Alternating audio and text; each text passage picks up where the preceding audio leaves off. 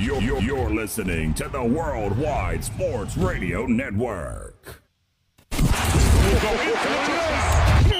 This is the MD's Fantasy Football Show with Dan Mater, giving you the X's and O's of all things fantasy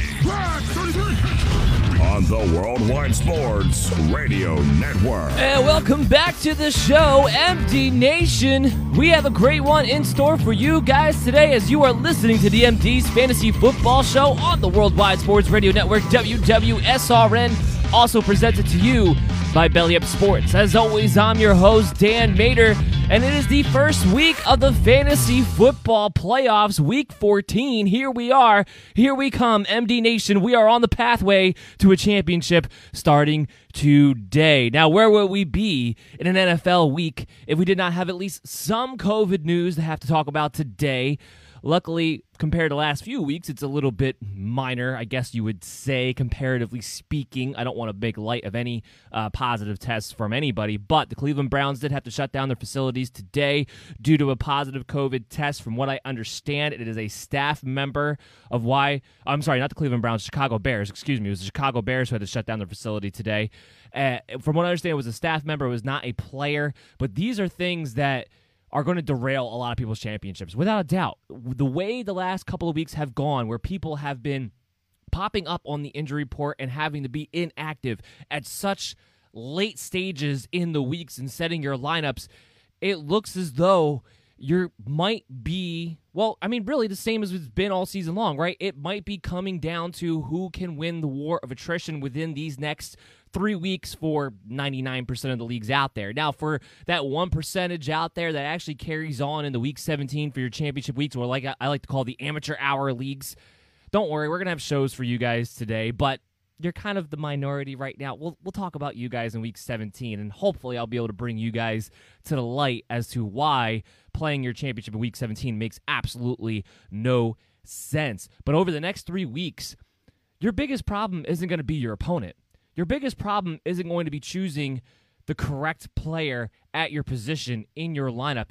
Your biggest opponent, your biggest war in the pathway to your championship run is going to be against having enough options to compensate late corona inactives. That's what it's going to boil down to. I mean, look at Tuesday's game. Dez Bryant got pulled on the practice field, on the warm-up field, heading into the game. He was warming up to get ready to play, and he got pulled then. That is how late in the game this can happen. Now, it happened to Dez Bryant, who nobody had in their fantasy lineups, but that could happen to anybody. Anybody. That's the point. Have options ready to go. And as commissioners, I know a lot of people are trying to figure out, well, if that actually happens to a fantasy-relevant player, what do we do? The best solution that I've been able to think of is this, especially now that we're in the fantasy playoffs. You don't really want to mess around. You don't want to have this competition be dealt out by a default guy coming in 0 because he got COVID and pulled off the field at the very last second.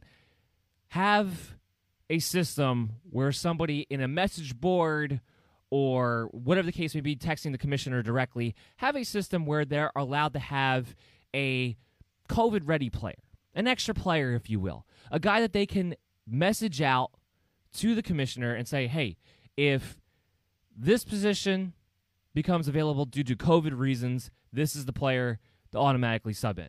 And do it before games kick off, so that way there's no cheating involved, there's none of that, and if they don't get it in before the game kicks off, before the player would traditionally lock in, then it doesn't count. But if you get him in before, let's say the 1 o'clock kickoff on Sunday and say, hey, I want Giovanni Bernard to be my extra COVID player in case Jonathan Taylor, for instance, gets pulled off the field at the last second. Some kind of system like that in place. So that way it can stay fair. And as a fantasy owner, as a fantasy player, your job in this situation is to make sure that you have enough possibilities, enough options. That's what you have to do. So that's my advice to you commissioners out there as we head into these fantasy football playoffs with the COVID issues ramping up. This isn't going to get better. This is only going to get worse. We are right in the thick of the second wave. More NFL players are testing positive now than they did at any point in the season.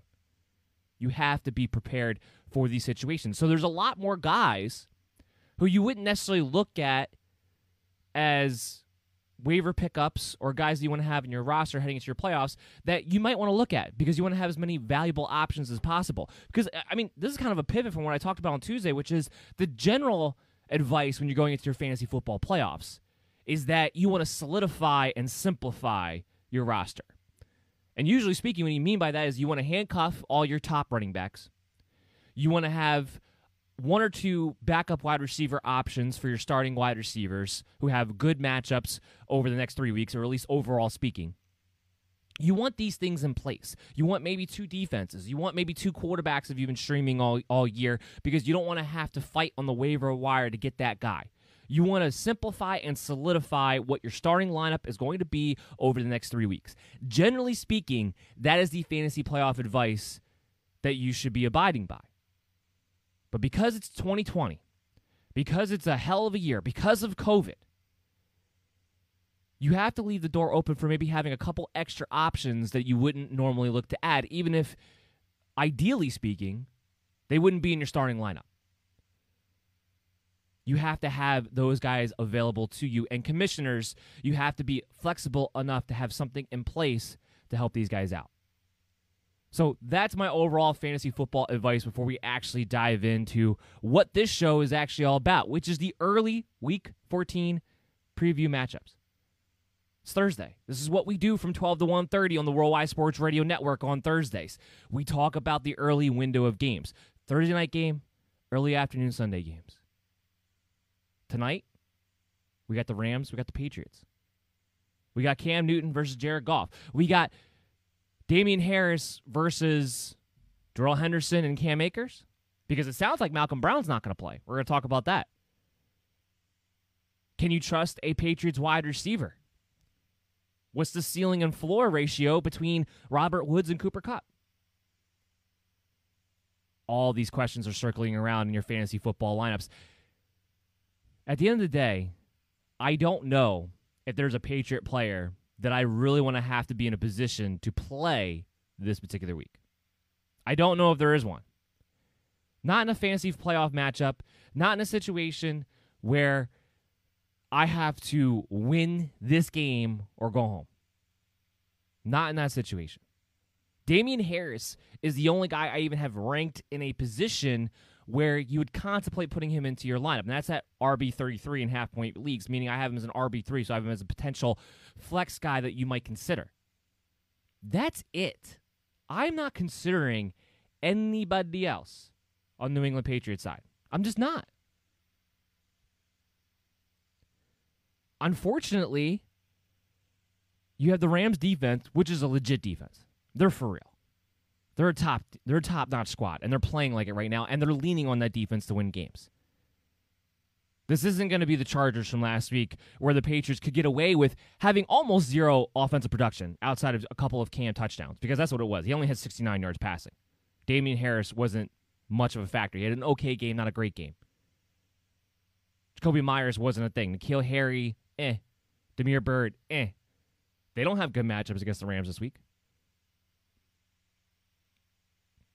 It's not going to be the situation where their special teams can take over the game. This is a better coached team in the Rams than it is the Chargers. So at best, Damian Harris offers you a floor, but because of Cam Newton, that touchdown to make a ceiling option isn't there. It's just not there. That's the problem. So I don't know if there's a single Patriot player I want to play in your fantasy playoffs, if I can at all help it. Now, for the Rams, it's a little different scenario. We'll start off with the wide receivers, because that's the most clear-cut thing of all. I am still playing Robert Woods and Cooper Kupp as wide receiver twos. The volume has been there as of late. No, neither one of them are having huge games. The ceilings do not seem to reach the sky the way that they once did, especially last year, especially with Cooper Kupp, who just hasn't scored touchdowns this season. Something very unlike him. But I still have Cooper Kupp at the wide receiver 22. I still have Robert Woods at wide receiver 16 for the week. I still have him as solid wide receiver 2s. Now, here's what I will say. While I have Kupp ranked a little bit lower, he may have the bigger ceiling because he may have the bigger mismatch. I would imagine Stephon Gilmore will be on Robert Woods more so than Cooper Kupp.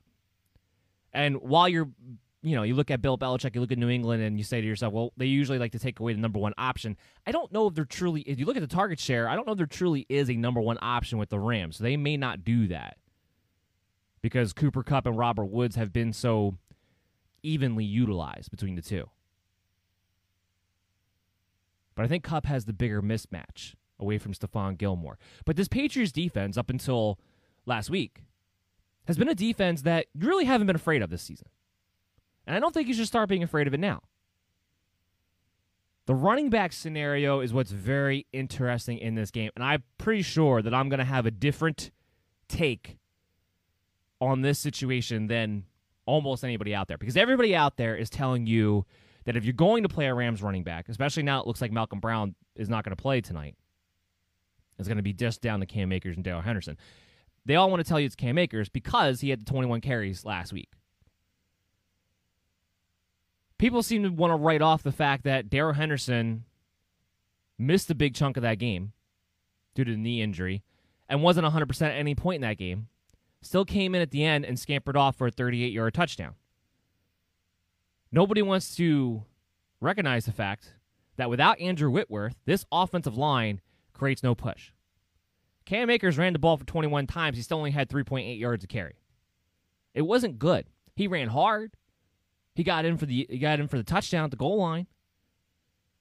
He looks like he's going to be a real deal someday. I don't question the talent at all. But the offensive line is so horrendous that there's not a lot of running room for either one of these guys. So ultimately, if I could avoid playing a Rams running back tonight, I would. Because ultimately, while I would want to own Darrell Henderson and Cam Akers, both of these guys should be owned, I'm using tonight's game in hopes that I can make it to the next round to see if I can play one of these guys next week, to see how this rotation between the two of them without Malcolm Brown can break down, and to see who's truly the lead back. Darrell Henderson's been able to practice all week. Cam Akers came out with a shoulder injury. Now, he's definitely going to play. We're not worried about that in that sense, but Darrell Henderson may be the more healthy-ish back in this game, sort of. We talked about J.K. Dobbins a couple of weeks ago and how I felt like, I was one of the few saying that just because Dobbins got 18 carries in that game doesn't mean off of one game we can suddenly crown him the lead back for that backfield moving forward when we have a season-long worth of data supporting a three-man rotation. What do we get on Tuesday when they came back off of COVID? It wasn't just a three-man rotation, it was a four-man rotation. Because Justice Hill, on every third, 5, and longer, was the passing down back. He was in there on third downs. It wasn't even J.K. Dobbins. So now, are you telling me that Dobbins doesn't even have any passing value, that it's 100% rushing value, and while he got a couple more carries than the other three, all three backs were involved? And it wasn't even a series-by-series basis. It was one snap for you, one snap for you, one snap for you, and just went down the line. The point is, it went back to a rotation. You can't base your data off of one game when you have a season-long worth of data supporting something completely different. The same thing goes with the Rams. Now, like I said, with Malcolm Brown out of the equation here, it does help solidify touches for both Darrell Henderson and Cam Akers.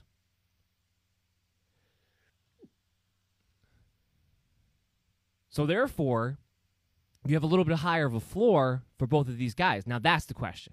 Which is, I'm glad Malcolm Brown is out, because now here's the time, this is the game where we are finally going to be able to figure out which one of these guys is it really. Is it the injury? Because Darrell Henderson started that game. Was it the injury that let Cam Akers take over? Or are they starting to get Cam Akers to take over as they get closer and closer to the playoffs as the bigger back, as the more powerful back heading into December and January? It's a question that we don't really have the answer to until we actually get to see it. So that's why I preferably would not play a Rams running back tonight. I would like to let that work itself out if I have other options. If I'm choosing between the two, I'm still choosing Darrell Henderson. There has not been a game yet this season, or at least since the beginning of the year when Henderson first became the quote-unquote starter, that he has not started, including last week. If he doesn't get a knee injury, Cam Akers doesn't get 21 touches. Don't overreact to one game. We talk about that a lot too. Don't overreact to one game. Jared Goff himself, of him and Cam Newton, obviously Goff is the one I would rather play. I have him at quarterback 16. You should have a better option for your playoff matchups than a Jared Goff this particular week. He has been playing a little bit better as of late, but this isn't a game I'm looking at as, oh yeah, this is where you enter top 12 potential by any stretch of the means. And being that we no longer have teams on bye, and as far as the quarterback position goes, there aren't too many injuries that you have guys that you were actually depending upon. I think you should be able to have a better option than a Jared Goff. So let's talk about the next game. Let's talk about our first Sunday matchup. Houston Texans and the Chicago Bears. And we'll start on the Texans side of the ball as they are the away team. Deshaun Watson. I know the Chicago Bears have been a little bit of a leaky sieve the last couple of weeks. Against Detroit, against Green Bay. They haven't looked like the Chicago Bears defense that we saw for most of the season to this point. They're getting healthier. And this is in Chicago. It's in the Windy City. Texans just came off of a hard loss to a division rival. If Deshaun Watson helped you get to the playoffs, you're not going to move off of Deshaun Watson. But I also do not have Deshaun Watson in my top 12 this week. I don't. He's number 14 for me. Now, again, if you have had Deshaun Watson, you've rid him there, I would be hard-pressed to say to not play him. Because he could use his legs. He can make things happen. He could still get you inside the top 10. We're not disputing that. This is a matchup where I expect the Chicago Bears defense to bounce back, not playing a divisional opponent, being back at home. They are better than what they've shown the past couple of weeks. The offensive line for the Houston Texans is terrible. They don't have a lot of weapons. I know Keke Coutee just had a great game. And while he's definitely somebody that I felt like you should pick up because they play the Colts next week mostly, see him do it again against their slot receiver because that slot receiver is the one you attack against the Colts. It wasn't for this game. Brandon Cooks taking over the Will Fuller role, which is not the role that I think he plays best in. I do have him at wide receiver 24 because he's guaranteed a slate of targets his way. And after watching Marvin Jones have a good game, it gives you some hope that Brandon Cooks, as long as he doesn't have another head injury during the game, might be able to give you a decent return. But it's not a matchup I'm looking to target. Let's talk about that for a quick second, by the way. How did Brandon Cooks get back in that game? I don't know how this guy, he was clearly knocked out for half a second. He went limp on the hit. How did he clear concussion protocol? A guy who has a concussion history. And honestly, I was half expecting the one Wednesday, the practice report, to hear that he got entered into concussion protocol after the fact. He didn't. So it looks like he's going to be good to go. That was crazy to me. And I'm sorry, I don't have him as wide receiver 24. I have him wide receiver 34. I have him as a wide receiver 3. I don't think Houston's going to have a good time being able to move the ball in the cold, outside, in the Windy City, with a Bears defense that is better than what they've shown the past couple of weeks and getting healthier. I don't see it. I have low ceilings on a lot of these guys. David Johnson, RB24. He's in a situation where he's a running back that you know is going to get a particular amount of volume. You know he's going to get 16 to 18 touches. That makes you pretty much an RB2 right now. Because there aren't many running backs left. There aren't. We may not have Josh Jacobs this week. We may not have, not that we may not have. We know we're not going to have a Joe Mixon again this week. Maybe for the rest of the season. We'll talk about all that stuff later. The only Houston Texan that I'm looking to play, or excited to play, I should say, is Jordan Akins. I have him as my 5th-ranked tight end of the week. His target share has been going up. We knew it would, especially with Will Fuller out. He has red zone capabilities, and that's the one position that Chicago's really struggled with all season long, is the tight end. The tight ends have done well. Jordan Akins will be used in this game and could, in some senses, be the saving grace for Deshaun Watson and his floor. without counting his legs, which I think he's going to have to use quite a bit in this game to move the ball. I don't have a good feeling about Houston this week. It makes me a little leery when it comes to guys like Cooks and David Johnson and Keke Coutee, the people that are looking to play these guys. Expect lower ceilings. Expect a bounce back from Chicago. Now, on the offensive side of the ball for the Bears, a lot of people have been asking me this week about, is Trubisky a stream? And my retort to that is no. I know it's Houston on paper. Would I be shocked if Trubisky had a good fantasy day? No, I wouldn't be shocked. Am I going to sit there and trust to play Trubisky in my first round of my playoff matchups? Absolutely not. Absolutely not. There are so many guys with such a higher floor. And because he's Trubisky, because he finds ways to turn over the ball, especially playing in leagues where it's, minus a couple points for turnovers, there's no way. There's no way there's not a better option. I'd rather have a Kirk Cousins. I'd rather have a Matthew Stafford. I'd rather have a slew of guys in front of a Mitchell Trubisky this week. I have him down at QB 20 on the week. And remember, you can always check out these rankings at bellyupfantasysports.com. We have all the scoring formats up there for you, half point, full point, standard. We talk about half point when we talk about the rankings on this show. The good thing about Trubisky, and I've talked about this over the past couple of weeks, is what he does for the guys that you actually want to depend on for the Chicago Bears for fantasy football purposes. David Montgomery. He's an RB1 in my eyes this week. First of all, it's not just Trubisky with David Montgomery over the past couple of weeks. Since he's come back from the injury, he's simply running harder. He's running like a guy who has a fire under his seat. And I don't know if he suddenly woke up, smelled the coffee, and suddenly realized, like, hey, you know what? If I don't do something this year, Chicago's going to move on. And if Chicago moves on, because he's been thoroughly unimpressive, the odds of another team giving him a shot at actually being their bell cow running back are going to slide out the window. And all of a sudden, he's running like a guy who knows his career as a starting running back in the league is potentially on the line. And then having Trubisky, which you can run the RPO options off of, which create lanes because you have to account for his mobility, have been opening up some holes that the Bears' offensive line with Nick Foles wasn't being able to open before. Plus, it's Houston. We all know Houston's a magical land for running backs to go play against. David Montgomery's an RB1 in my eyes. I have him as RB6 on the week. Should also give you a hint, if you're playing DFS, David Montgomery's probably a good value for you this week. Allen Robinson's a wide receiver one for me this week. I got him at wide receiver 5. He's getting targeted in the red zone more frequently since Trubisky has taken back over. He's getting targeted in general more frequently since Trubisky is taken back over, and he's actually getting targeted where it matters. Places where he can actually catch the ball, where Nick Foles is just throwing it up in the double coverage. Against Houston, Robinson's been coming on strong as of late. Love me some Allen Robinson this week. So when it comes to Trubisky, it's good because now David Montgomery is returning the investment that you had in him, which has been frustrating all season long. While he's been an RB2 all season long, it's been like banging your head against the brick wall because it's been the most boring RB2 performance the entire season because there's been no ceiling, no pops, but at the same time, he always does just well enough that you can't bench the guy.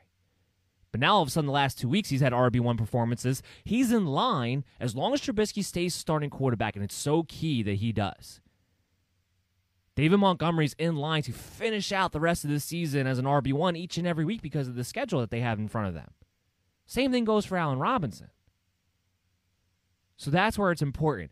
Anybody else outside the Chicago Bears, I'm not too interested in. The only note that I want to make to you guys is that when it comes to the tight end position, Cole Kmet is now the lead tight end. It's not Jimmy Graham anymore, in case you missed the memo. It was a couple of weeks ago where he outsnapped him. This past week, he outperformed him, got into the end zone. It's clear they're trying to get Cole Kmet to develop as they move into next season. So just a quick tidbit there. I do not have Kmet ranked in tight end streaming territory this week, but just an idea there because I know Jimmy Graham is somebody who's been on people's rosters here and there throughout the year, so just know that he's not the starting tight end for this team anymore. Let's move into the Dallas-Cincinnati game. And we'll start off with Cincinnati because we'll just talk about the Joe Mixon thing real quick. I really hope you guys out there in MD Nation heeded my advice when it was week 12, when we were at the trade deadlines, and I said to you, this injury smells a lot like what happened with A.J. Green last year, where they never wound up bringing A.J. Green back. And with Joe Mixon, they have a more long-term investment in the guy to be their franchise running back moving forward, which put, extra salt in the wound, I guess you could say, the fantasy owners about him actually being able to return. This was the week. They put him on the IR. The report was going on the IR that once he was done with the IR, he was expected to be fully healed enough where they would want to bring him back and that he wanted to come back. It was this week or never. It was week 14 or forget it for the rest of the season. Zach Taylor comes out on a Wednesday and rules out Joe Mixon. Doesn't even leave it up for discussion. Doesn't even wait to see how the practice week goes. Came out right away. Bam. Joe Mixon's out. All that indicates to me is there's no way Joe Mixon's coming back. Why would he come back with 3 games left in the season? Because now the soonest he can come back is next week. Why would he come back with 3 games left in the season with the state that this team is in? The only chance that I was hoping maybe fantasy owners out there of Joe Mixon had was that Zach Taylor is rumored and probably true in position that he needs to coach for his job. And he needs to make something look good offensively to make the argument that he should still be the coach with Joe Burrow and Joe Mixon and T. Higgins and Tyler Boyd moving forward into next season. He's on the hot seat. That was the only thing that I think gave any Joe Mixon owners hope that maybe if Joe Mixon was up to it, that they would bring him back to try to get something going offensively. You are not going to bring back Joe Mixon week 15 against the Pittsburgh Steelers in a lost season. You're not going to do it. You're not going to bring him back this year, period. Now, if he's sitting there on your IR, and he's not hurting anything, then leave him there. But if you play in a league that doesn't have an IR, and he's been sitting on your bench, he's taking up a roster spot, and you need a roster spot right now, don't be afraid to drop him, because he's not coming back. Don't be afraid to drop him. Now, what does that mean for Giovanni Bernard? I know everybody just watched that game on Tuesday, and they just watched the Baltimore Ravens run all over the Dallas Cowboys. I'm hoping that we can all agree and have the common sense to recognize that the Cincinnati Bengals are not the Baltimore Ravens. That offensive line, especially now with minus Jonah Williams, is so horrendous, which is a big reason why Giovanni Bernard's done literally nothing. Except for the first 2 weeks that he came in for Joe Mixon. That's it. Outside of that, nothing. Now, we also have the element of what's going on at the quarterback situation. We do not believe at this point that it's going to be Brandon Allen. It should be Ryan Finley as the starting quarterback right now because of the injury to Brandon Allen at the moment. That's what we're anticipating anyway. We'll get more clarification, but that's the way it's trending. Ryan Finley, the only good thing I can say that he brings to the table is the fact that he will check the ball down to Giovanni Bernard. It's the only good thing I can say. It doesn't help the running game. Bernard's still going to be wildly inefficient. He's going to be a guy who gets 12 to 13 carries and still go for maybe 40 yards. But he hasn't been involved in the passing game, and that's what's been killing him since he's been coming in for Joe Mixon. That's what you were depending on. You were depending on him to be involved at least in the passing game, which is his best skill set as a running back, frankly, is what gave him a floor. And then if he scores a touchdown on top of it, you're actually looking at a pretty good day. That's why a lot of people still have Giovanni Bernard ranked as their RB2. I do not. He's my RB34. He's a flex option in my eyes. Because that offensive line has been so bad. They can't move the ball against anybody. And unless Ryan Finley comes out, and I do think this might be a possibility, it's my one caveat to this ranking. If Ryan Finley comes out and throws the ball 5 to 7 times at Giovanni Bernard because he's a check down type of quarterback, then Bernard might have more of a floor this week than he's had over the past few. But either way, you don't have a ceiling here. And are you really going to take the chance on a guy that you're hoping maybe has more of a floor this week because there might be more extra targets heading his way? I know on paper it's a great matchup for the running back. But the Cincinnati Bengals aren't like the rest of the league right now. So Bernard, to me, is a floor flex play if you just – he's a good COVID option. Let's put it that way. He's a good COVID option. Not an option I actually want to ride and die with in my playoff matchups, if I can at all help it. It's the only caveat I have is he might have more of a floor because Ryan Finley checks the ball down more. As far as the receivers go, Tyler Boyd, T. Higgins, they're low-end wide receiver threes in my eyes. Boyd a little bit more so. Finley already kind of has a rapport with Boyd going back to last season. Again, being a short check-down type of quarterback, he's going to hit the slot receiver more times than not. It really hurts T. Higgins. It really hurts T. Higgins. Because those deep throws aren't going to be there. Those perimeter throws aren't going to be there as in abundance. Will he still get 5 to 8 targets? Yeah, probably. But they won't be good 5 to 8 targets. They won't be true 5 to 8 targets. There'll be 5 to 8 targets heading in his direction either as bubble screens or sailing over his head down the line of scrimmage.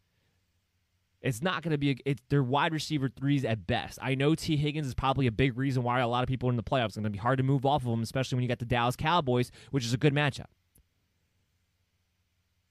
Lower your expectations on that ceiling, though. And even Boyd, I have him at wide receiver 35. I have T. Higgins at wide receiver 38. So T. Higgins, I actually have him as more of a high-end wide receiver 4 heading into this week. I don't care as the Dallas Cowboys. I don't want to trust the Cincinnati Bengal offense. It just continues to get worse each game with each injury. I know Boyd had the big play last week and then got himself ejected. Like I said, Boyd's the only wide receiver that I would think about playing because the targets might be there in half-point, full-point PPR leagues. In the standard leagues, I'm not touching these receivers. As far as the Dallas Cowboys side of things go, Ezekiel Elliott, he actually impressed me against the Baltimore Ravens. No Zach Martin. The Ravens had Campbell and Brandon Williams back, although it clearly looked like Campbell was not close to being 100% yet. However, he still had some success running the football, and I would say more success than he's had consistently over the past 8 weeks. So I have him as RB11 this week. I have him as the low-end RB1 in those 12-man leagues. It's the Cincinnati Bengals. It's going to be a much easier matchup than what we saw against the Baltimore Ravens. And even though Tony Pollard was involved to some degree last week, Ezekiel Elliott still got his touches. I don't see why he doesn't again this week. So I actually have some confidence with this matchup for Ezekiel Elliott to be able to perform as at least a low-end RB1 for you. So that should give you guys some hope, some silver lining on a guy that's been widely disappointing as your top first-round pick, if you've been able to make it this far with him. Amari Cooper, still going to be my highest-ranked wide receiver, even though it was Michael Gallup who actually saw the most targets last week. Gallup will still be my odd man out at the end of the day. It just hasn't been consistent enough. I don't think you're going to play him in your playoffs. But I do have Amari Cooper at wide receiver 18. It's a good matchup. I think you're going to see the Dallas offense, who, in all honesty, played pretty well considering what they've been, not having Zach Martin, against a Baltimore Ravens defense that was getting mostly healthy and fired up after the crazy week that they had. And had Lamar Jackson back. And defense who got run over for 300 yards rushing. I thought the offense of the Dallas Cowboys actually played pretty well. I thought Andy Dalton definitely looks a lot more comfortable over the past couple of weeks than we saw earlier on when he took over for Dak Prescott. He definitely looks like he's much more comfortable back there. Now, he himself, I'm not streaming him this week, but it does open up the door for, like I said, Amari Cooper to be a wide receiver too, and then also CeeDee Lamb coming in for the first time in a while for me, back into the wide receiver 3 range, where I would feel okay about playing him this week. So I actually have it's a good situation. And I don't have crazy ceilings. I'm not going to have high expectations for these guys, but are they going to be solid pieces in your roster construction in your lineups this week for your playoffs? Yeah, 100% they definitely can be. And that's the beauty of the Cincinnati Bengals. Let's move into our next matchup. Actually, before we do that, we actually need to take a quick break. We'll come back on the other side. We still have a lot more games to preview, and we have a mailbag segment for you guys at the end of the show today. So everybody, please, just stay tuned right after this. It's the Worldwide Sports Radio Network. You're listening to the MD's Fantasy Football Show on the Worldwide Sports Radio Network. And welcome back, MD Nation. We are talking about the early Week 14 matchup previews, the first week of your fantasy football playoffs on the Worldwide Sports Radio Network with the MD's Fantasy Football Show presented to you by Belly Up Sports. As always, I'm your host, Dan Mader. We have a lot more games to get to in a mailbag segment for you guys at the end. Remember, if you ever want to get on the mailbag segment or if you just need help with your roster lineups, and this is the time that you need it, we are here for you. Just hit us up at BellyUpMDFF Show on Twitter and on Facebook, and keep those notification alerts up to date on Twitter because we have those player news update notifications coming out to you 24/7. We make sure that you guys have the edge over your opponents on your pathway to a championship. And we're continuing now on with the Kansas City Chiefs and the Miami Dolphins. This is going to have, heavy fantasy football matchups in this game. Let's start off with the Kansas City Chiefs, shall we? Let's talk about Tyreek Hill. I'm a little worried about Tyreek Hill because of what Kansas City Chiefs did with CEH last week. It sounds like Tyreek Hill might have whatever it is that Clyde Edwards-Helaire had a week ago. It was a stomach virus, flu, whatever it is. He missed his practice yesterday with an illness. Luckily, I don't want to say luckily, but silver lining-wise overall, at least it's earlier on in the week where Helaire, I believe it popped up on Thursday was the first day. So at least we know about this a little bit earlier on. Perhaps Hill will be more recovered than Helaire was. I remember Helaire recovered enough for them to at least activate him onto the roster come Sunday night. I know he screwed a lot of people. I get it. Here's what I'll also say. If Tyreek Hill's activated, they ain't going to just leave him on the bench the way they did Helaire. He's not going to Tyreek Hill won't be activated for insurance purposes. Okay? That won't happen. It's a little bit different with Tyreek Hill. So it's something that we have to monitor because we just kind of saw a bunch of fantasy owners get completely burned last week by how they handled Helaire's flu issues. But again, if Tyreek Hill's activated, he's in your lineup. They're not going to treat it the same way. I guarantee you they're not. Hopefully, though, it won't come down to that. Hopefully, by Friday or Saturday, we hear that Hill felt well enough to get out there on the practice field, at least on a limited basis. And I'm assuming that he will. Because, get this. Against the Miami Dolphins, which is not a bad defense, I have 3 number 1 guys ranked on the Kansas City Chiefs. Patrick Mahomes is my number 1 ranked quarterback. Travis Kelce, my number 1 ranked tight end. Shouldn't come as a shock to those two. But Tyreek Hill, my number 1 ranked wide receiver. He is healthy this season. And what I mean by that is, the last couple of years, last year we know he missed 6 weeks. He was dealing with the shoulder injury. And then the years before that, he would miss games here and there with a soft tissue injury. He's been healthy this season. No soft tissue issues. No shoulder issues. And you see it in his play. Tyreek Hill's always been the cheetah, right? He's always been quicker than everybody else in the field. He's on another level this season. It looks like you can't even get within the guy's bubble. That's how fast he looks. That's why he's been consistent this year. This is the first year that I can remember that Tyreek Hill has been consistent every single week. He's always been a guy that's been a wide receiver 1, but there's always been some boomer bust element to his game. Not this year. Double-digit targets. Lighting it up. Even last week, which will go down as probably one of his worst fantasy weeks of the year. It was all because he had 2 touchdowns taken away. 1, because he didn't realize he caught the ball in a crazy catch. And 2, he had a big 50-yard touchdown taken away on a penalty. So even last week, he should have went over 100 yards and 2 touchdowns. He's on a different level this season. And I might have him as the wide receiver 1 the rest of the way. The rest of the way. 3 number 1s on 1 team. Kansas City Chiefs offense, they're back to what they were a couple years ago. And what's nice is that a couple years ago, like I said, Tyreek had a little bit boomer bust element to his game. They were getting Sammy Watkins more involved a couple years ago. This year, it's all about the trio. It's all about Mahomes and Hill and Kelsey. You know where the targets are going.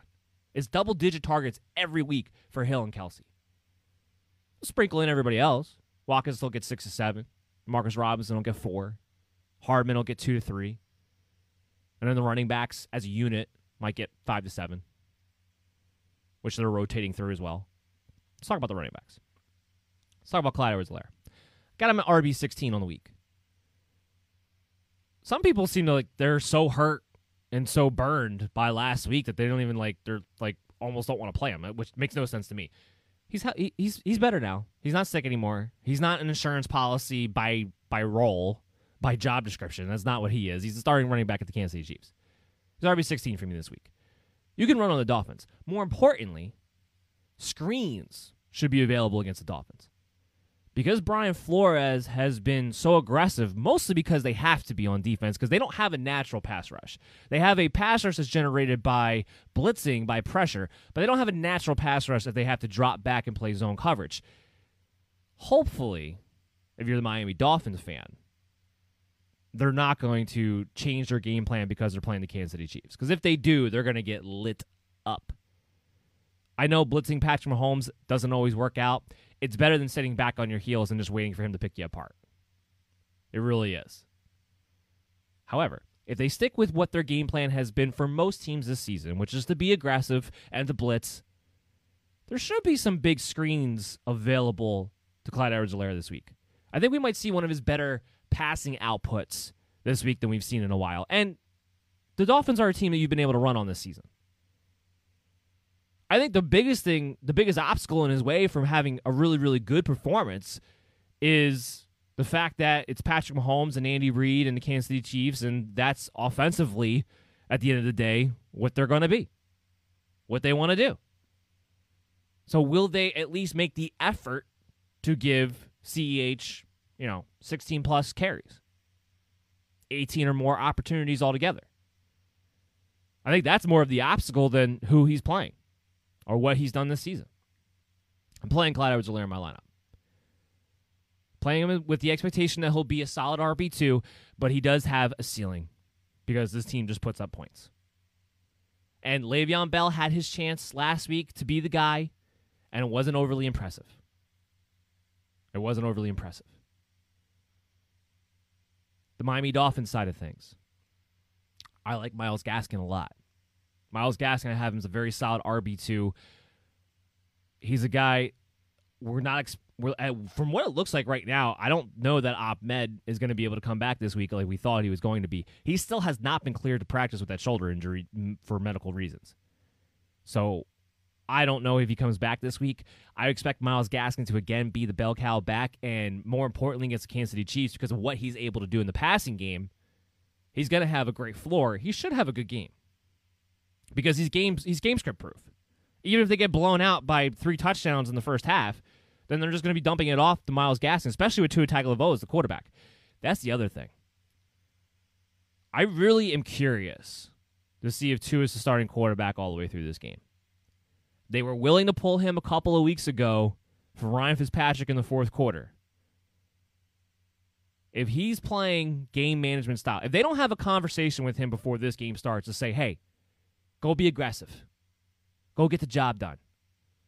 Because if he plays this game manager style that they've been having him play since he's been the starting quarterback, they don't have a prayer against Kansas City Chiefs. You got to be willing to throw the ball down the field. You got to be willing to hit your perimeters. You got to be willing to give them chances to make plays. You got to be willing to put up points. Your defense is not going to be able to keep you in this game. It's not going to happen. So I almost question whether or not Tua plays the entire game. Devontae Parker is my wide receiver 30. He's a wide receiver 3. Because assuming Tua Tagovailoa does play the entire game, we know that he doesn't give Parker the same opportunities that Ryan Fitzpatrick does. And while on paper, Parker winds up being the most targeted guy, it's usually in the red zone, not a lot between the 20s because Tua's not looking to push the ball down too much. And Kansas City's pretty good against perimeter wide receivers. Or at least good enough in this situation that you have to lower your expectations for a ceiling.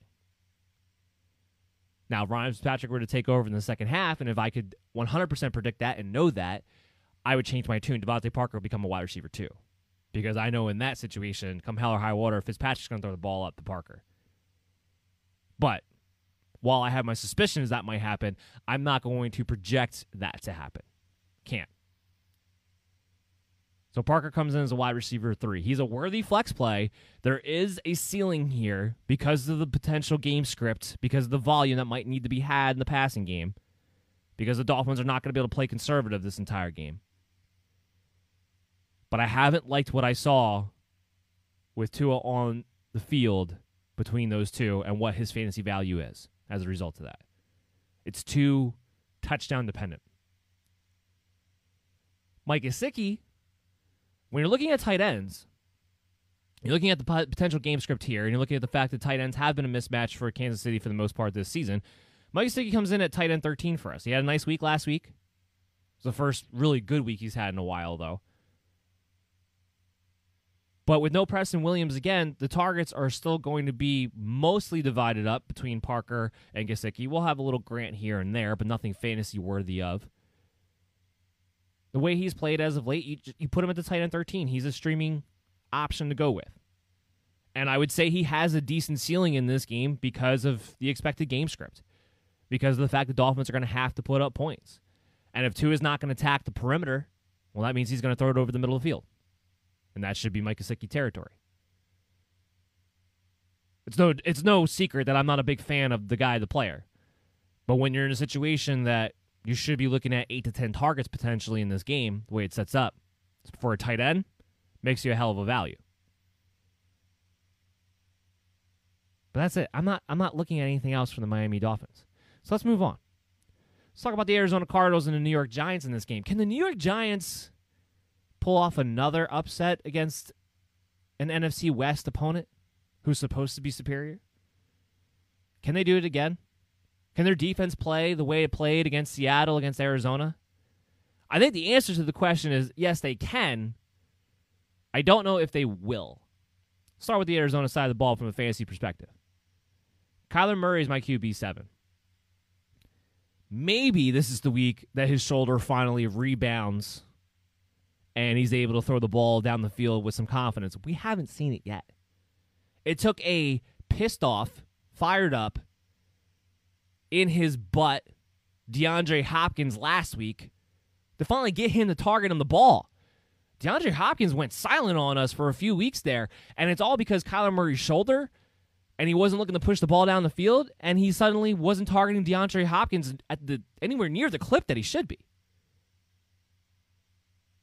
DeAndre Hopkins got pissed off last week. What happened? Oh, Hopkins finished the game with 13 targets all of a sudden in a good game. Shouldn't take that for one of the best wide receivers in the league to finally get featured again. And while James Bradberry has done an admirable job on some wide receiver ones this year, I still don't look at him as an elite corner. He's having a great year. There's no doubt about that. I don't want to take anything away from James Bradberry because he has been playing really, really well. I am not fearful for DeAndre Hopkins because of James Bradberry, though. Again, this is another instance where I think the biggest obstacle for this player when it comes to fantasy football purposes is his own team and his own quarterback. After last week, it's hard for me to imagine that there's not going to be an added emphasis on the idea that DeAndre Hopkins is going to get targeted double-digit times. Having said that, I still question how deep down the field they can be. Even last week, you take the 13 targets. Still only an average depth of target of about 8 yards or so. Kyler Murray's still not looking to sling it down the field. His shoulder's still obviously bothering him. Like I said, I don't know if this is the week where he finally recovers and feels better.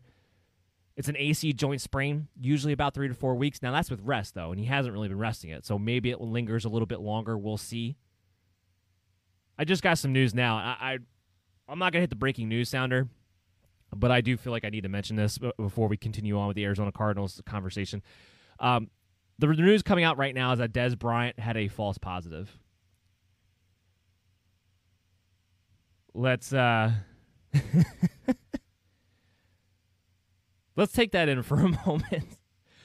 let's just talk about that for a split second. It's not really fantasy relevant, but it's just something that, with the way that all went down, Dez Bryant looking forward to being out there against his former team as a Baltimore Raven on Tuesday, gets pulled out minutes before the game starts as he's warming up on the field because he was told he had an inconclusive test and then a test that tested positive, and now he finds out. And let's not even get to that. Let's tweet out the fact that he said, I can't handle it, tweets out that he's going to quit. We all kind of figured it's more about emotion than anything else, but now we're going to find out that he had a false positive after all.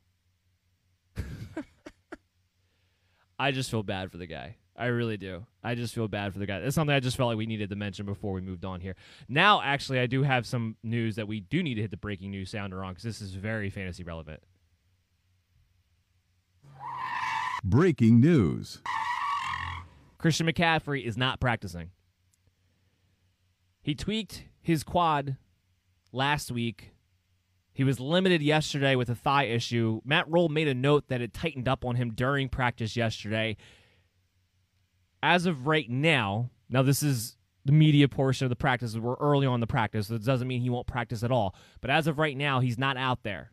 He's not practicing. So we haven't gotten to that game yet, but a guy who's highly anticipated to come back this week is not practicing on a Thursday with an injury that sounds like may have had a setback yesterday. That means he'll very much be questionable to actually make his return again week 14. Have Mike Davis on the ready, because this might change in a heartbeat. We'll talk about that game in a little bit more. And one last thing, because we talked about it earlier on in the show, the Bears have gotten a green light to go ahead and practice today. So that's some good news there for the Bears. All right, so let's get back to the Arizona Cardinals situation. Ultimately, I have DeAndre Hopkins ranked at wide receiver 13 because I still question his ceiling, because I still question whether or not Kyler Murray is healthy enough to throw the ball down the field right now. Although I do think the double-digit targets will be there after last week and how that all went down. I do think there's going to be an emphasis to make sure Hopkins is getting the ball one way or another, and I don't really care about the James Bradbury one-on-one shadow matchup. That's not going to be the obstacle in my way, but as a DeAndre Hopkins owner. Outside of that, Kenyon Drake, running back 18 for me this week. Good chance for a touchdown. I know the Giants have been pretty stingy, especially up the middle against running backs as of late. But again, he's been a little bit more involved in the passing game, again, due to Kyler Murray's injury to some degree. He also hasn't been running, Kyler Murray, that is, as much. So it's been also leading to these RPOs being handed off more and more to Kenyon Drake rather than Kyler Murray kind of ripping it out from under him and taking it away. I know he only had 10 carries last week. Did come away with a touchdown. I'd be hard-pressed to find 24 running backs that are better than Kenyon Drake, though, which is why he comes in at running back 18 for me, which is why he's a running back 2. I think you still got to play him. You still got to play him. And you just hope he gets in the end zone, which he's been doing a little bit better of lately, because, again, Kyler Murray hasn't been running as much lately since he sustained the shoulder injury. He's been kind of playing a conservative with his body. And it's led to a big fantasy effect on everything else, because now Drake and Hopkins and Murray are the only fantasy-relevant players in my mind. Before, we were having an instance where Christian Kirk was becoming a wide receiver 3 with a huge ceiling. Now, I don't think you can play him. I don't think you can play him until you know Murray's 100%. Let's talk about the Giants side of the ball. Daniel Jones was able to come back on a limited capacity yesterday at practice. We're still waiting to hear what the practice report's going to be today. We'll have that out for you at BellyUpMDFF Show on Twitter. Right now, I have Colt McCoy ranked as the starting quarterback. Now, whoever the quarterback is for the Giants, it doesn't matter. You're not streaming them anyway. It affects what the wide receivers can and can't do, though. If Daniel Jones is in the game, then all of a sudden there's going to be more throws down the field. Darius Slayton might actually get involved. Sterling Shepard might get targeted, 2 yards more past line of scrimmage, or at least more than twice. Last week he had, 1 catch for 22 yards? The passing game in general will take a little bit of a step up if Daniel Jones is at the starting quarterback position. With Colt McCoy, we know what we're going to get.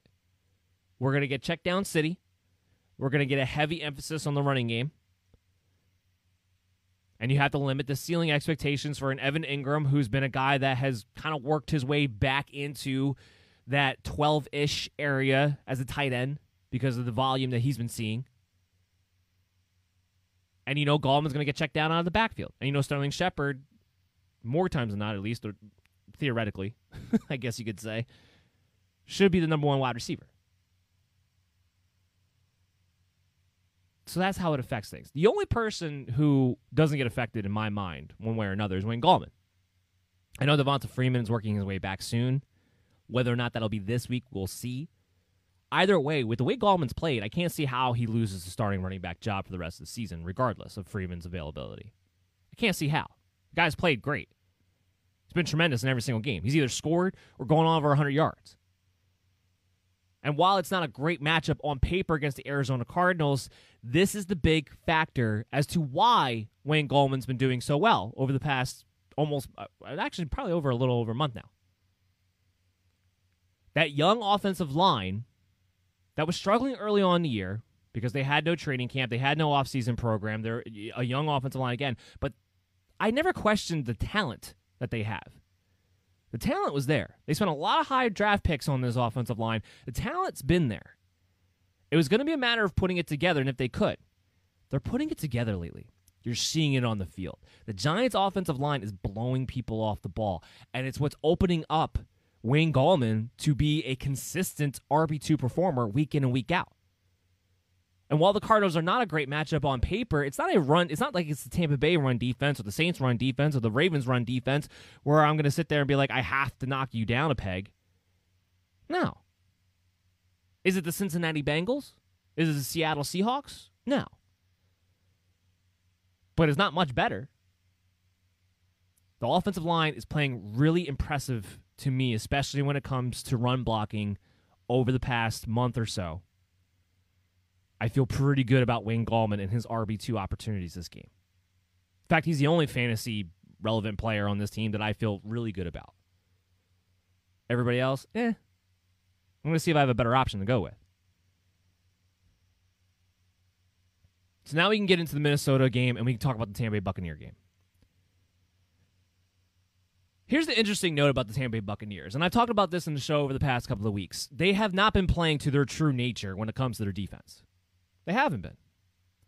Todd Bowles, by nature, is a man-to-man cover, aggressive, exotic blitzing guy on a over 50% basis. They haven't played like that over the past 3 games, I believe now. I don't know why, but they went to this soft zone coverage where they don't blitz a lot. They don't play as much man-to-man. And they've been torched as a result in the secondary. Carlton Davis is a man-to-man corner. Now I know he got beat up bad against Tyreek Hill, but we're gonna crumple that up and throw that away as one of those just crazy outlier things. He's a man-to-man corner. He's a physical corner. He wants to beat you up at the line of scrimmage. Devin White, Levante David, that defensive line, you're set up to be aggressive. You're set up to play behind the line of scrimmage. I truly believe that coming out of the bye week, we're going to see Tampa Bay's defense adjust their mindset back to what we saw earlier on in the season, which is when we thought you couldn't do anything against Tampa Bay's defense. We thought you couldn't pass the ball or run the ball. Now, you still haven't been able to run the ball. You haven't. And as for Dalvin Cook is in, I think, for a heck of a... I have Dalvin Cook ranked at RB5. Now, the amazing thing about Dalvin Cook is that ranking Dalvin Cook as the 5th running back overall this week is ranking Dalvin Cook at his floor.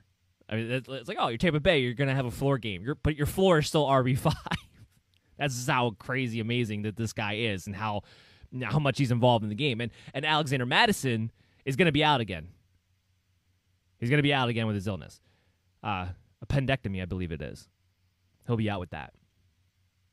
So the idea, again, of, let's get Dalvin Cook some rest, again, is going to go by the wayside after having 38 touches last week with no Alexander Mattison back there. You're going to have the same situation again this week. So you're never going to bench Dalvin Cook, but, is the RB1 ceiling, is that in the cards this week? Probably not. Probably not. So will that lead you to maybe taking more of a chance with a boom or bust type of player at your flex, your wide receiver 3 perhaps? It might. It depends on what your opponent has. Make sure you look at that. What you think your opponent's ceiling to floor ratios are, And if their ceiling just seems a lot higher than yours, especially with Dalvin Cook playing against Tampa Bay, where you can't maybe depend on him being the RB1 of the week, maybe that'll lead you to taking more of a shot on somebody who has a wider range of outcomes in your wide receiver 3 or your flex position. That's why it's always important.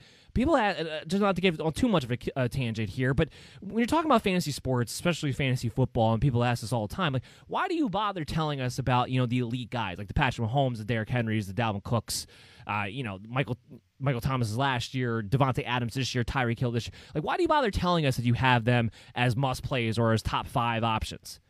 The reason why we tell you from week to week is one, to make note of how good they are, but two, if they're in a tougher matchup where maybe their ceiling is not the number 1 at their position that particular week, if that's maybe not in the range of outcomes because of who they're playing against, where you can actually expect some limitations on these great players, that can dictate how the rest of your lineup sets up. In the areas where you have decisions to make with the flex or the wide receiver 3s or the RB2s, and you're debating between these players who have a good floor to a better ceiling type of performances, depending on how your elite guys stack up this week, what their range of outcomes are, what their matchups are, can kind of dictate maybe what kind of decision you need to make on the rest of your roster construction for that given week. So it affects how you play the game. It affects your fantasy lineup, even when these elite guys are the elite guys and you're going to play them no matter what. It doesn't change whether or not you're going to play them, but it affects your expectations for your lineup overall that particular week, and it may lead to you making a different decision or needing to make a different decision somewhere else in your lineup. That's why it's important. I get asked that question a lot too, especially from beginners who are just trying to, and it's not, it's not to be sarcastic or anything. They're asking to try to understand, why do you guys make a note of this? That's why. It can affect a lot of other things in your lineup. So Dalvin Cook not having necessarily the RB1 being his range of outcomes this week could affect maybe you wanting to take more of a chance on a higher ceiling type of wide receiver 3. That's why we make note of it. I just wanted to bring that up because that's a question I've been asked quite a bit over the past few weeks. As far as this game goes, outside of Dalvin Cook, let's talk about Adam Thielen, let's talk about Justin Jefferson and Kirk Cousins, and then my theory that Tampa Bay is going to bounce back to what we saw earlier on in the season and get more aggressive, which I think will lead to better things for the Tampa Bay defense, worse things for the Minnesota Viking offense in this instance. Let's say my theory doesn't come to pass. Let's say they stick to more of what we've seen over the past 3 weeks leading into their bye week, which is more of the softer zone, lean on their defensive line to shut down the running game, and everybody else just try to work on not giving up the big play except for when you play against Tyreek Hill. Let's say that's the defense that we go with, because that's what we've seen more of recently. Well, then Adam Thielen and Justin Jefferson, I think, are going to be great plays. I have Adam Thielen ranked as the wide receiver 6 either way. I have Justin Jefferson as wide receiver 12. So I have them both actually inside the top 12s, making them both wide receiver 1s. The touchdowns have been there. Kirk Cousins has been very good as of late. Tampa Bay's secondary has been torched as of late. Not just against the Kansas City Chiefs either. They have been torched the past couple of weeks leading up into that. The receivers, the quarterbacks have had good games. So all of that's there and opens up. So that's the only reason why I make the note of saying if from a philosophical schematic change comes to what we saw at Tampa Bay earlier in the season in through this bye week, then those expectations that we would have for Adam Thielen and Justin Jefferson and Kirk Cousins to have a really good game this week may not come to pass because we may see a change schematically from what we've seen recently with Tampa Bay. So I just want to make note of that. And I'm getting some notes here. We talk about Tyreek Hill. He is back at practice today. So everybody should take a sigh of relief. He'll be good to go come Sunday. We don't have to worry about this turning into another CEH situation. So that's my only note to make of the Vikings. You're still playing Adam Thielen. You're still playing Justin Jefferson. And Kirk Cousins, I even have his QB 15, so he's arguably in the streaming territory. I would think and would rather have a different quarterback than Kirk Cousins in one quarterback leagues this week, though. But just something I want to make a note of. Now let's flip over to the Tampa Bay side of the ball. Great matchups for everybody involved going up against Minnesota. Tom Brady's a QB 6 for me this week. Mike Evans, wide receiver 14. While it seems like him and Brady throughout these games aren't always on the same page, the one thing that remains constant is that Brady isn't afraid to keep targeting Mike Evans over and over again, and especially in number 2, the red zone, which is the most important part of the field. Mike Evans has been getting touchdowns. He hasn't gotten many yards, but he's getting touchdowns like crazy because Brady's just like, hey, you know what? I'm going to give you every chance available to score. And he has. Chris Godwin's my wide receiver 15. Got the pins taken out of his finger. He's getting healthier and healthier as far as that goes. I think he's still the most dependable wide receiver from a target yards standpoint when it comes to the Tampa Bay Buccaneers operating out of the slot. Antonio Brown's not a play. I don't think that should come as a shock to anybody. I think the real question is the running backs and the tight end situation. Let's talk about Gronk real quick. I don't have Gronk as a streaming tight end right now. Now, is it outside the realm of possibility that Gronk has a good game and a good matchup against Minnesota and scores? No, it's not outside the realm of possibility.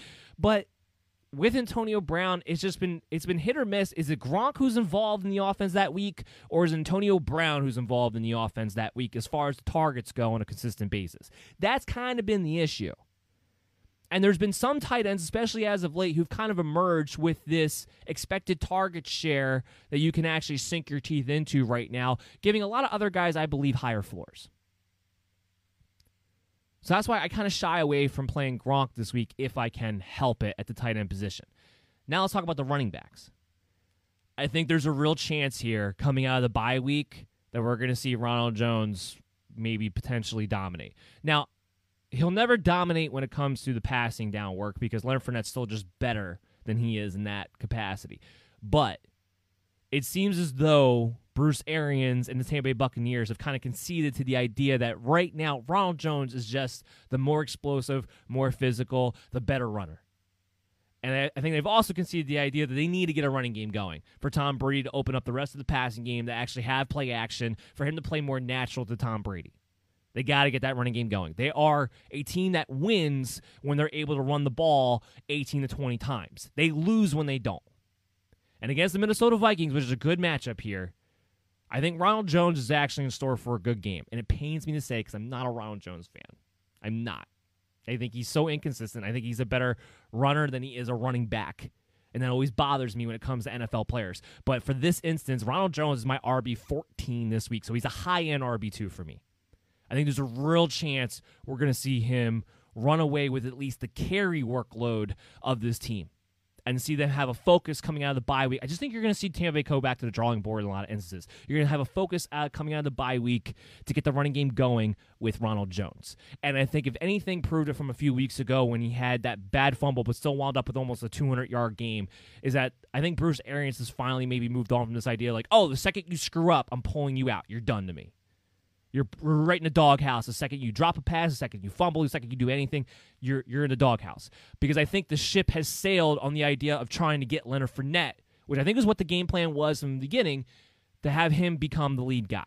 I think the ship has sailed on that because he just hasn't been able to get it done as far as being a running back goes, as far as being explosive goes. Ronald Jones is the more explosive player. So I think there's a real chance we see a good game here out of Ronald Jones. I feel pretty confident. And I especially like his ceiling coming into this game against the Minnesota Vikings.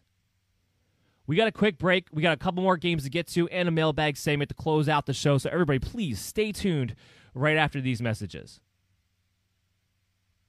It's the Worldwide Sports Radio Network. You're listening to the MD's Fantasy Football Show on the Worldwide Sports Radio Network. And welcome back to the show, MD Nation. You are listening to the MD's Fantasy Football Show on the Worldwide Sports Radio Network, WWSRN, also presented to you by Belly Up Sports. I'm your host, Dan Mader. We've been talking about all the early window matchup games for Week 14, your first round of your fantasy football playoffs. We got a couple more games to talk about, and of course, we have the mailbag segment for you guys. In order to get on the mailbag segment, all you have to do is follow us and comment to us and ask us whatever your fantasy question may be at BellyUpMDFF Show on Twitter and on Facebook, and make sure you have the notifications up on Twitter because we have those player news update notifications coming to you 24/7 all the time. Of course, we have the rankings for you guys as well. Make sure you check that out before the game tonight, and they'll be updated for you guys all the way through the weekend up until Sunday morning. BellyUpFantasySports.com. We have all the scoring formats up there for you as well. Just go to the rankings. Dan Mader, Ryan Hicks, Chris Pinto. We're all up there. You can go check any one of us out for this show's purposes. Of course, I would prefer if you check me out. Of course, Dan Mader. But All great resources, great website, all for your fantasy football purposes, and a lot of gambling content as well. So we're all about trying to make you money here off of sports when it comes to BellyUpFantasySports.com. All right. We got a couple more games to talk about before we get to the mailbag segment and close out today's show. We got the Denver Broncos on tap against the Carolina Panthers. Let's start off with the Carolina Panthers side of the ball because we had to break that news earlier on the show about Christian McCaffrey not being seen at practice at the moment. I want to stress that right now it's only the media portion of the practice. It doesn't mean that he can't practice when they go behind closed doors, but it's usually an indication at the very least the player will be no better than limited. And because this was an injury that seemingly had a bit of a setback yesterday, there's a decent chance he does not practice today. He doesn't want to practicing today. He's a real question mark heading into Sunday. They're going to play safe with Christian McCaffrey. They have all season long.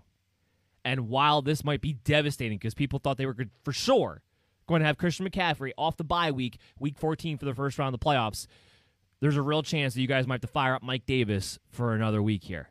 We'll keep our eyes on it. We'll keep you up to date on it. But right now, definitely some heavy question marks coming out of the Christian McCaffrey camp. As far as the rest of the Carolina Panthers, I'll say this. If McCaffrey does play, I had him as RB4 this week because how could you not? Even against the Denver Broncos, the guy's amazing. If he doesn't play, while I don't have these rankings made up right now as if he's not going to be active, Mike Davis would automatically become a low-end RB2. Now, it hasn't been great for Mike Davis over the past few weeks. The magic of his run had kind of worn off a little bit here. And the Denver Broncos are not an easy matchup when you're trying to make things happen between the tackles. Now, with Mike Davis, does he always have that floor that establishes the RB2 because of what he can do in the passing game? 100%. Because he's going to get targeted. The offense is just built around being able to target the running back. But those days of him giving you, near low-end RB1 type performances are behind him. And they're not going to come back in what's not going to be an easy matchup against Denver Broncos here for the running game. He'll still be a must-play if Christian McCaffrey does not go, though. He'll still be an RB2, but just a limited ceiling is all. In other news, when it comes to the Panthers, because they've been dealing with COVID issues, they have injury issues, especially when it comes to the wide receivers. Now, we expect right now that Curtis Samuel will wind up playing this Sunday. He's also on the COVID list, but they were pretty clear and concise about him to kick off, that he was a high-risk contact, that he himself did not test positive. Therefore, because it was also on Monday, I believe, is when that came down, he'll have 5 days to clear, so he can clear and still get a day or two of practice in before Sunday. We expect Curtis Samuel to be available for this game. DJ Moore, however, I have real questions about. Let's go back a couple of weeks to the Adam Thielen situation where it came out immediately that he tested positive. And then the next day he tested negative. And then we didn't hear anything official about it for the rest of the week, and he wound up not playing that week.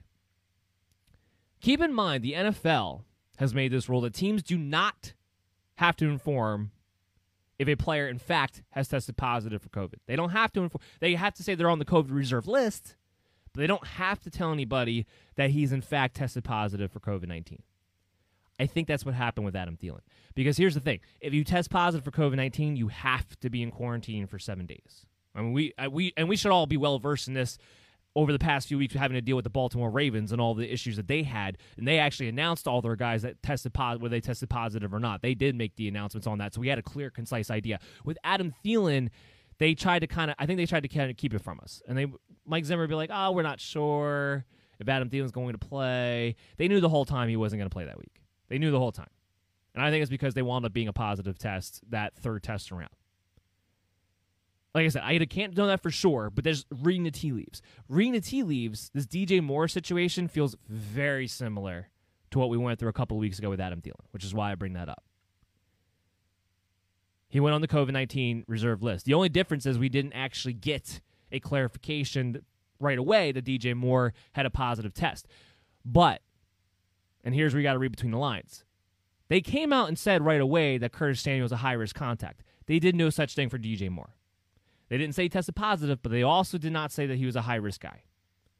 It leads me to believe he tested positive, which would mean he has zero chance to play this week. Now, with DJ Moore, it's not the only issue he was dealing with. He also had an ankle issue. that luckily did not wind up being as severe as it looked like it could have been when it happened on the field. But ultimately, I would move into this game with the idea that you're not going to have DJ Moore available. Ultimately, that's how I would look at it. Now, let's look at this game through that concept with the fantasy football perspective. If there's no DJ Moore, that means more targets for Robbie Anderson. You have to throw the ball, I believe, consistently against the Denver Broncos to move the ball consistently. Anderson's been good all year anyway. I have Robbie Anderson as a low-end wide receiver 1 this week against the Denver Broncos, especially if there's no DJ Moore, because he's going to look at double-digit targets. He's going to be solid. I think they're going to take some shots to him, and Curtis Samuel will be a guy who will be a low-end wide receiver 3 in my mind, especially if there's no DJ Moore, because he'll be leaned on more heavily in the offensive game as well. But I like Robbie Anderson a lot this week, especially if there's no DJ Moore. On the Denver Broncos side of things, I like Melvin Gordon. This is a good matchup against Carolina Panthers. They've had issues against running backs so far. Gordon's running really hard as of late. He's running like a guy who knows that his job, at least at one point, was on the line. Now, Phillip Lindsay's kind of cooled off over the past few weeks, even though there's still touches between the two of them. Last week was almost a 50-50 split as far as the carries go. The difference will always be that Melvin Gordon will always be more involved in the passing game than Phillip Lindsay will be. But Gordon's been running really well as of late. This is a good match against Carolina Panthers. I got him as RB12. I got him as a low-end RB1, high-end RB2 because of how he's been able to run lately, because of the fact that he's going to get 5 targets in this game minimum in the passing game. Because Drew Lock is back there and their offense, while Drew Lock's not good, at least with Drew Lock back there, their offense has a chance to move the ball. I have him as an RB12. I have him as a must-play for you guys this week. I think he's going to give you a solid output. As far as the wide receivers go, Tim Patrick's the only Denver Bronco wide receiver I really want to play. He's the only guy who has the 100-yard potential and the touchdown potential to go with it. I know Jerry Jeudy, with the exception of last week, has been pretty solid. But Drew Lock, it comes down to Drew Lock. I don't trust him as a quarterback. I don't trust him to get these guys involved the way they need to be involved. And ultimately, that's what it boils down to. So Tim Patrick's the only wide receiver, and I have him at wide receiver 25 this week, that I want to look to play. I love Jerry Jeudy. I like KJ Hamler. But Tim Patrick in the Cortland Sutton role is the only dependable role when it comes to Drew Lock as the quarterback. And Carolina's been pretty decent against wide receivers this year as well. Let's not forget that. Noah Fant, tight end 12. It hasn't been pretty. He hasn't had those big explosive games, but he's getting the targets. He's still a mismatch. He's still a low-end tight end 1.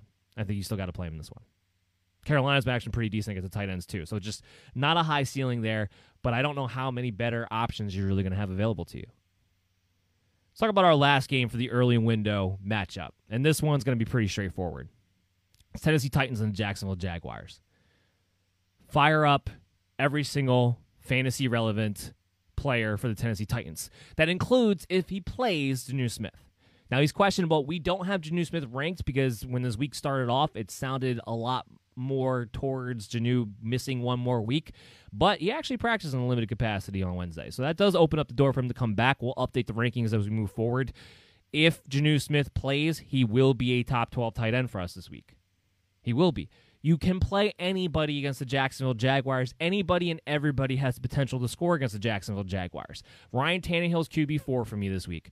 I've been preaching this for the past few weeks now. Ryan Tannehill in the playoff matchups, because of the way these games break down, because of the way he's starting to play a little bit better, he's about to catch fire. He's going to be a top 6 quarterback, I believe, the rest of the way. If not inside the top 5, I have him as QB4 this week against the Jacksonville Jaguars. Derrick Henry, should be no surprise, is my RB1.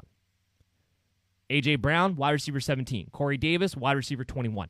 You play every single Tennessee Titan fantasy-relevant player that you can possibly play in this match against the Jacksonville Jaguars. And I'll take it a step further. You play every single Tennessee Titan fantasy-relevant player you could possibly play for the rest of the playoffs because of the matchups that they have.